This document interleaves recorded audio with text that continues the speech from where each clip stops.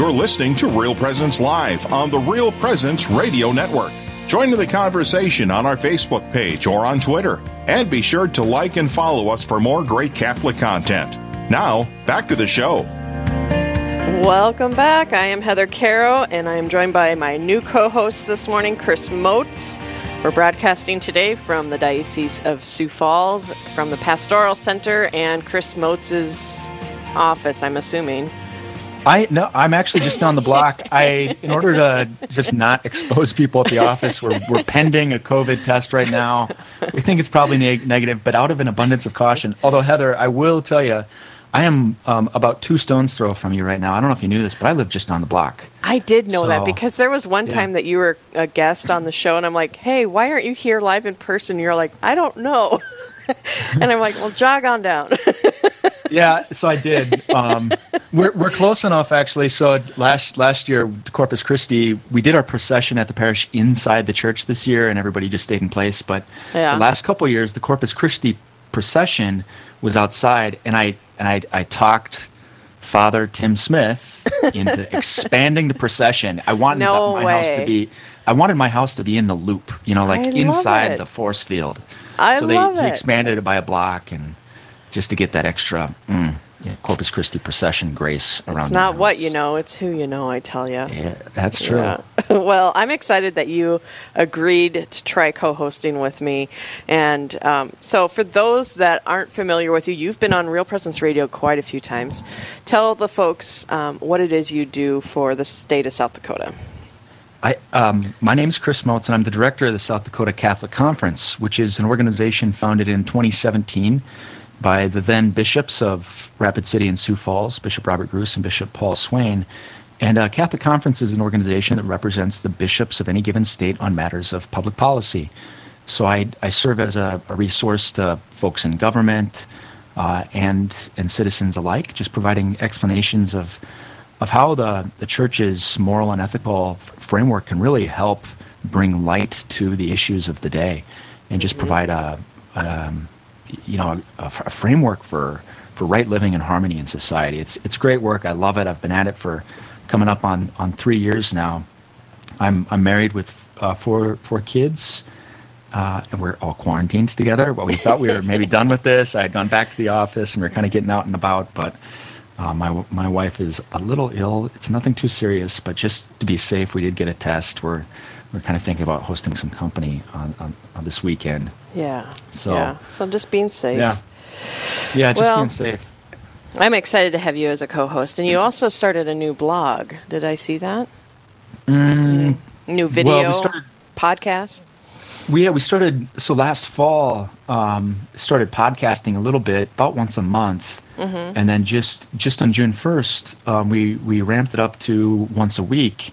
And Real Presence Radio started broadcasting Tuesday nights at, I think it's 8 Central, 7 Mountain Time.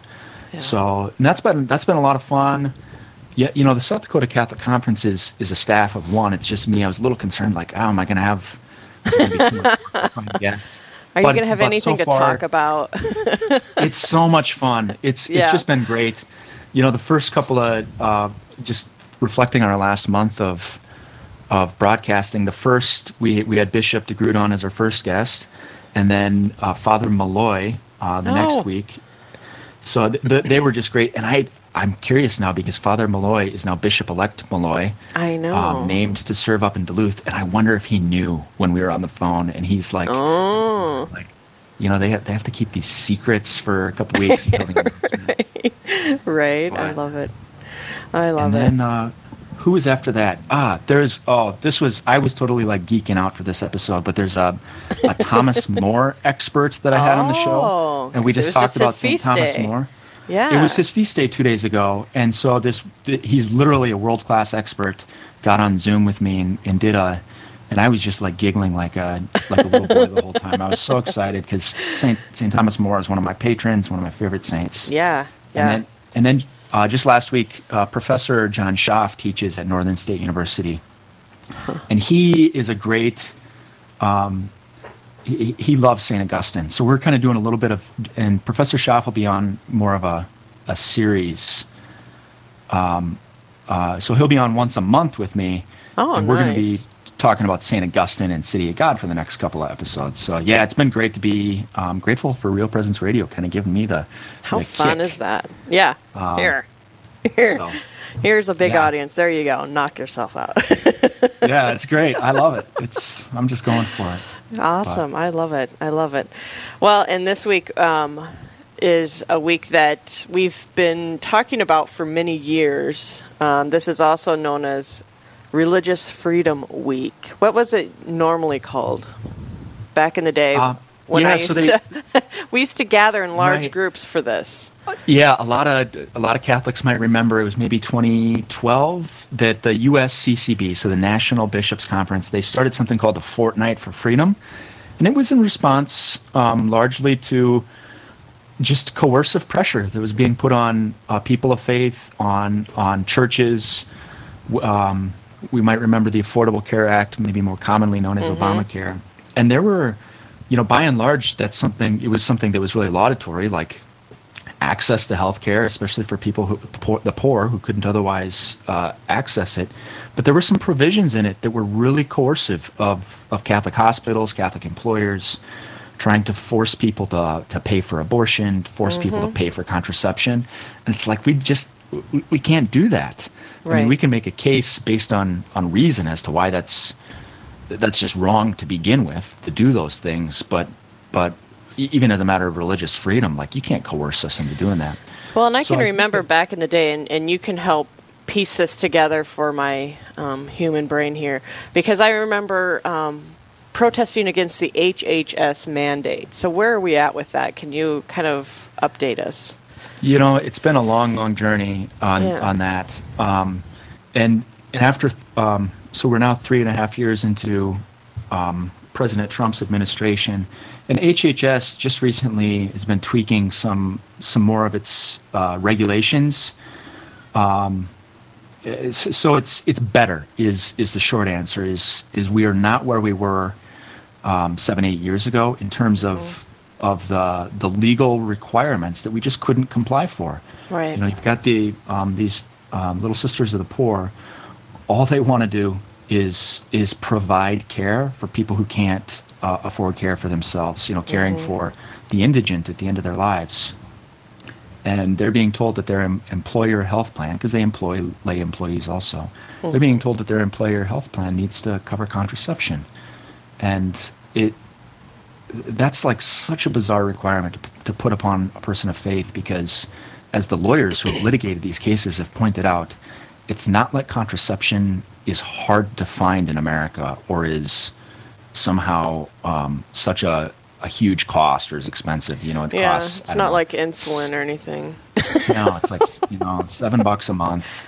Yeah. And that's not to say that it's a good thing. We could talk Right. about what it does to the family, but it really goes to show that within some of these regulations, there's kind of just a bit of, maybe it would be too far to say it's malice, but it's like, why, what's really the purpose here? Why do you really need to twist these poor little sisters' arms? Yeah. Who and these sisters, God bless them, they're not going to let their arms twisted. They've really stuck this thing through. So Yeah. but that was kind of the origin, maybe 8 years ago, of Okay. the Fortnight for Freedom, which brings us to where we are today. A couple years ago, they switched it up, and I think they were maybe like, nobody knows what a fortnight is. Let's do a week instead. And I now don't know it's exactly. only teenagers know what it is now. Yeah, that's right. Yeah. So isn't that a video game? We better do a week instead. No, I don't know exactly. But we are doing a week instead. Religious Freedom Week. It started on the feast of St. Thomas More and Bishop John Fisher. I love it. Saint Bishop John Fisher on June Perfect. 22nd and runs through the 29th of June, feast of St. Peter and Paul. Okay. So what does that mean for us Catholics? What should we be thinking about? What should we be doing? Is there anything special Religious Freedom Week? there are a lot of things that we could think about. There's a book, I can't remember the name of the book, a reporter, a journalist by the name of John Allen. He now writes for an online news platform called Crux, but he's been had a long career reporting on Catholic matters. He wrote a book a couple years ago, I don't know, 3, 4, 5 years ago, in which he did all the research around the world and really showed us that the most recent century has been the most deadly century in all of history for Christians. So just think about that for a minute. We can think about that in the context of our own country, America. Nobody's coming after us with a violent persecution, and we have a lot to be grateful for in that. But just even out of a sense of solidarity, like prayerful solidarity with other Christians around the world, just to know that in places in the Middle East, in Asia, in Africa, to be a Christian, to be a disciple of Jesus, is a decision that could cost you your life. So I think it's important to just really think about that for a minute and what that would mean, and to ask oneself, would I have the courage, if I was living in Pakistan or wherever, India, Nigeria, would I have the courage? Would I have the courage to profess faith in Jesus in all its implications? I've been kind of on I love to read some of my reading. I've been on a martyr kick lately. These martyrs are so just central to our faith. There were 21 Coptic Christians, so not Roman Catholic, but Orthodox Coptic. 21 of them were martyred in Libya, I think it was, a couple of years ago. Now that made news. That was, at the hands of ISIS. Just recently, just last night, finished a book on a man named Blessed Charles Foucault, who the Vatican just announced a couple of weeks ago. He's going to be Saint Charles Foucault. He was martyred in Algeria in 1916.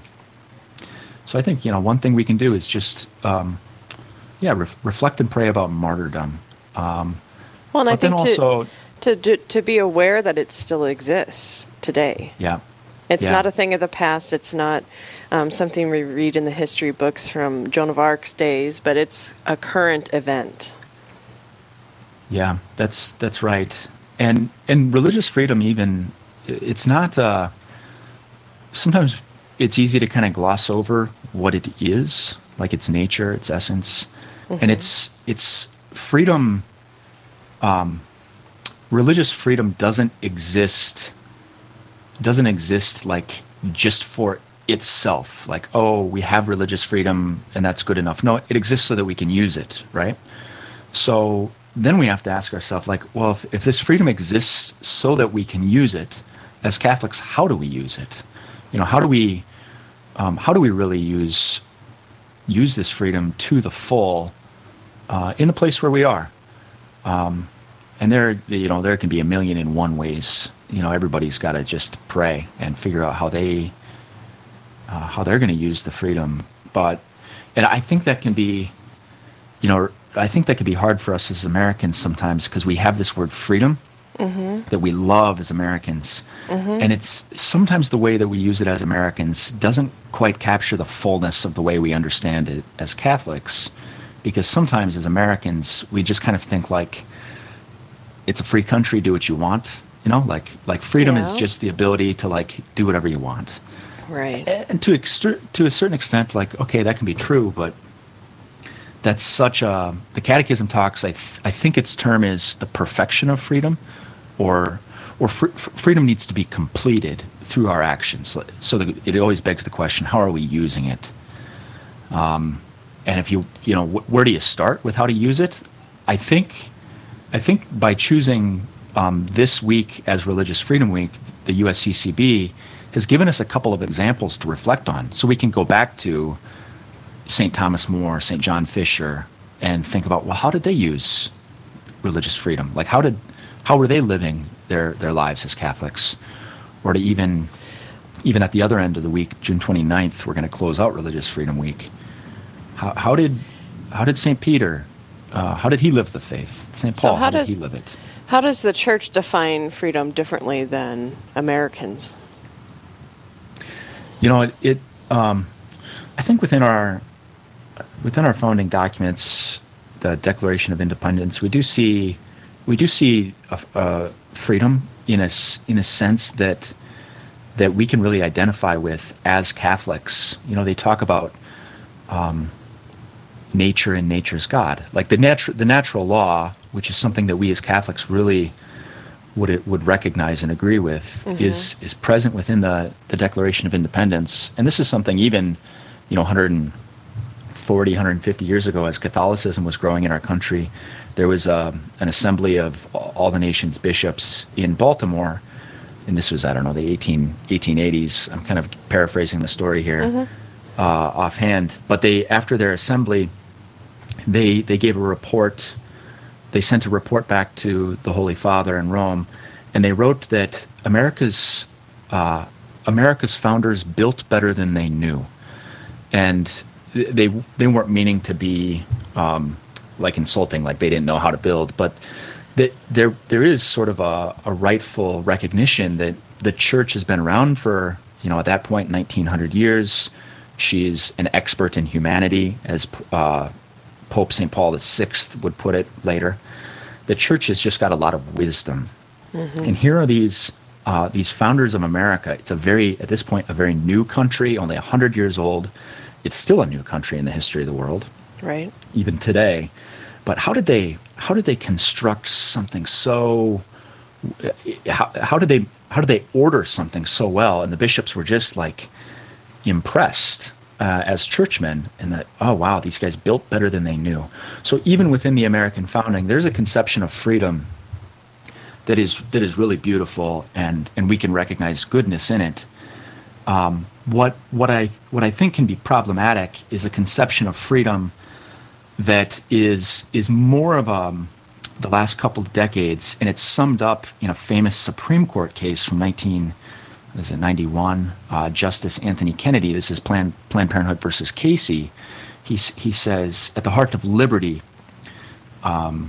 essentially, I'm paraphrasing here. At the heart of liberty is the right to define one's own concept of existence, so that liberty becomes whatever you want is freedom. Like, and this is, I think we could fast forward maybe 14, 15 years to when Pope Benedict, Joseph Ratzinger, was elected at the opening mass to the conclave that would elect him Pope following the death of St. John Paul the Great. In that homily, Cardinal Ratzinger preached the homily, and what he preached on was relativism, the dictatorship of relativism, and how harmful that is to our world today. So I guess when I say that we maybe have these different conceptions of freedom, on the one hand, it can be tempting for us as modern Americans to take a relativistic view of freedom. It is whatever you want it to be. Use it however you wish, and however you use it is good. And that is, for us as Catholics, is fundamentally false. Well, I mean, look at what if St. Thomas More were alive today? Right. Yeah. I mean, you look at why he died, or why he was martyred, why he was killed, and then you bring that into today. I mean, what a huge difference today. Right. Society was very, very different then. Christendom existed. Christendom just meaning a culture that was broadly Christian. People readily identified. Everybody was baptized, first of all, and people readily identified that with the values of the Church, and the moral and ethical framework that she proposes to the public square as like a framework for healthy, right-ordered living. And that existed widely, and we can say today that Christendom is over with. That was said in our own country by Venerable Fulton Sheen. It's something that St. John Paul II recognized, and that's frankly why St. John Paul II announced a new evangelization, recognizing a need to actually re-evangelize countries that have already received the Christian proposition but aren't living it anymore. They need a re-evangelization, a new evangelization, new in its methods and its ardor. So I think that when I think about just my work with the Catholic Conference and what can we do this Religious Freedom Week as Catholics, I think that we can just think about what does Religious Freedom Week mean for the new evangelization, and how can each one of us as Catholics and as citizens really seek to live in our country as missionaries, as we're called to do. That can be a little scary, can it? Yeah, well, yeah. And I'm thinking about the just the definition of religious freedom and how, as Catholics today, and you look at all these different countries around the world, and it's not that they haven't heard about Jesus Christ, it's that they have heard about Jesus Christ and they've said no. And that's kind of a terrifying place to be, I think. And so with this new evangelization, Pope John Paul, what do you think?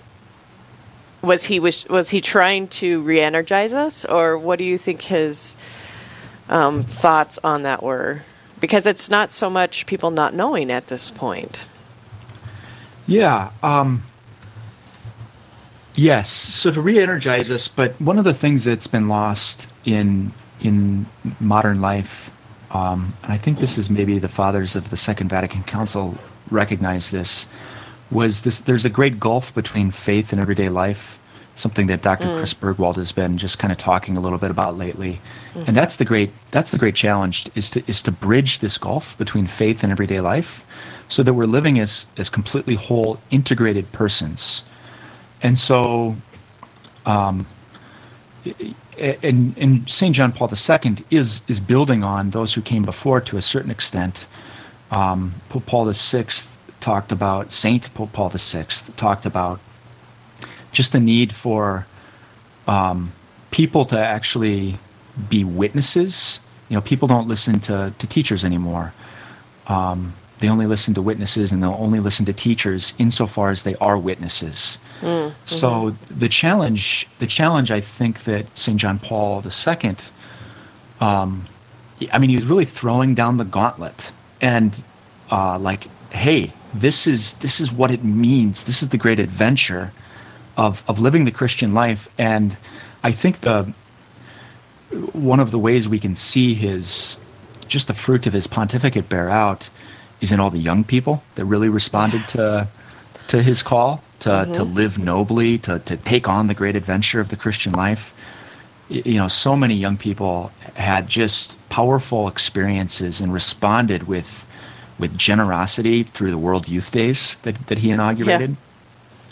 Yeah. Have you ever been to one of those, by the way? I was at Denver. Okay. Yeah. And it was quite the experience to be able to go, and I'll do a little shout out, because when I was in high school, Bishop Charles Chaput was my bishop, and he was the one that got us on the trip to go, and Dr. Suri and Dr. Tim Gray and all these other gentlemen weren't doctors yet, but they came with us, so it was like the most epic pilgrimage ever. That's awesome.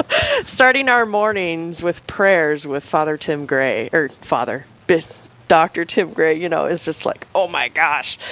At the time, I was too young to understand, but what a powerful way to feel like we were one body. And that we all belonged to this one church, and how vast this one church is. And then to feel the love of John Paul was, you can't describe it. Yeah, I never went to one with John Paul. I went 2011. I was a law student at the time, but went to Madrid with Pope Benedict, and similar sort of thing where it's just like this epic. You just kind of feel like you're in this. There's over 1 million or however many millions. I guess I'm not sure how many young people, and we were in this huge field by the airport outside Madrid, and this like raging storm came up while we were adoring. We just had this. There was this common sense of like, wow, we're in this grand army with such a noble mission of service and worship, and it was incredible. And so if I can kind of bring it back to this, like, what does this mean for, South Dakota for Religious Freedom Week, is I think that we can also take on, like,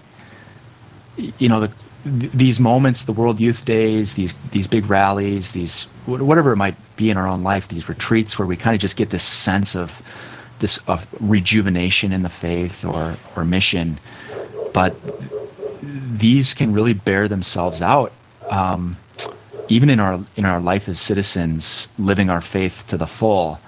Like our country really needs us to be fully who we are as Catholics.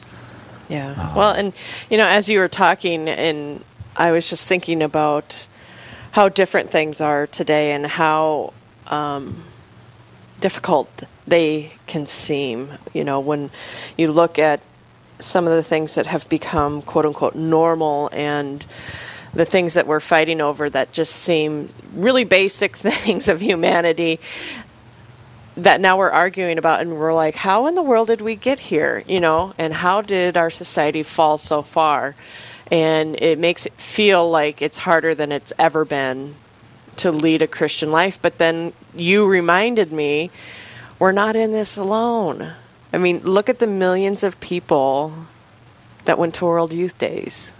And I think that's a great reminder. Yeah. Yeah.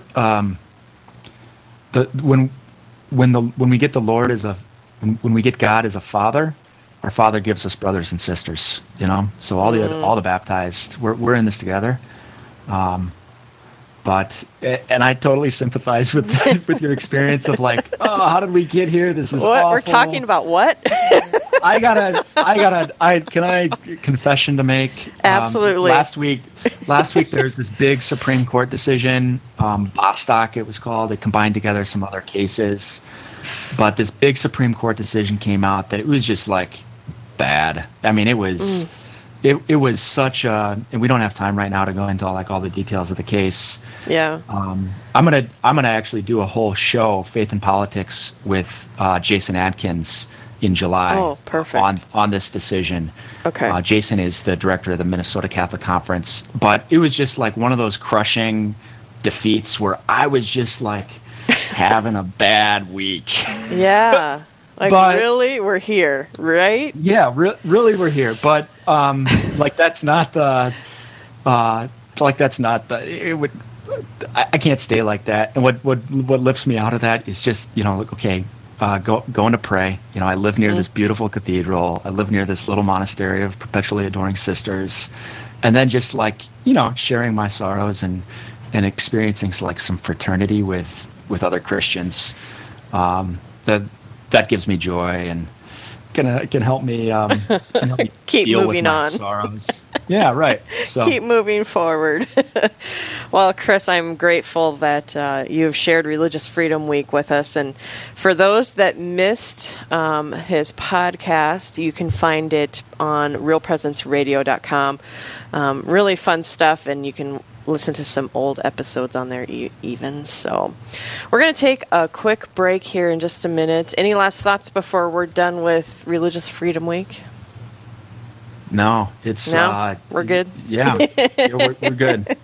Okay, all right, folks. So when we return after this break, what place should technology have in our lives? We're going to be talking with Dawn Wolf next, and I'm really excited to get some advice from her that I can use and that I can use on my 17-year-old daughter. So be sure to stay tuned, and we'll get more information from Dawn Wolf, and then we'll be talking on later on in the show with Bishop John Quinn from the Diocese of Winona-Rochester. So stay right there. We'll be right back after this break.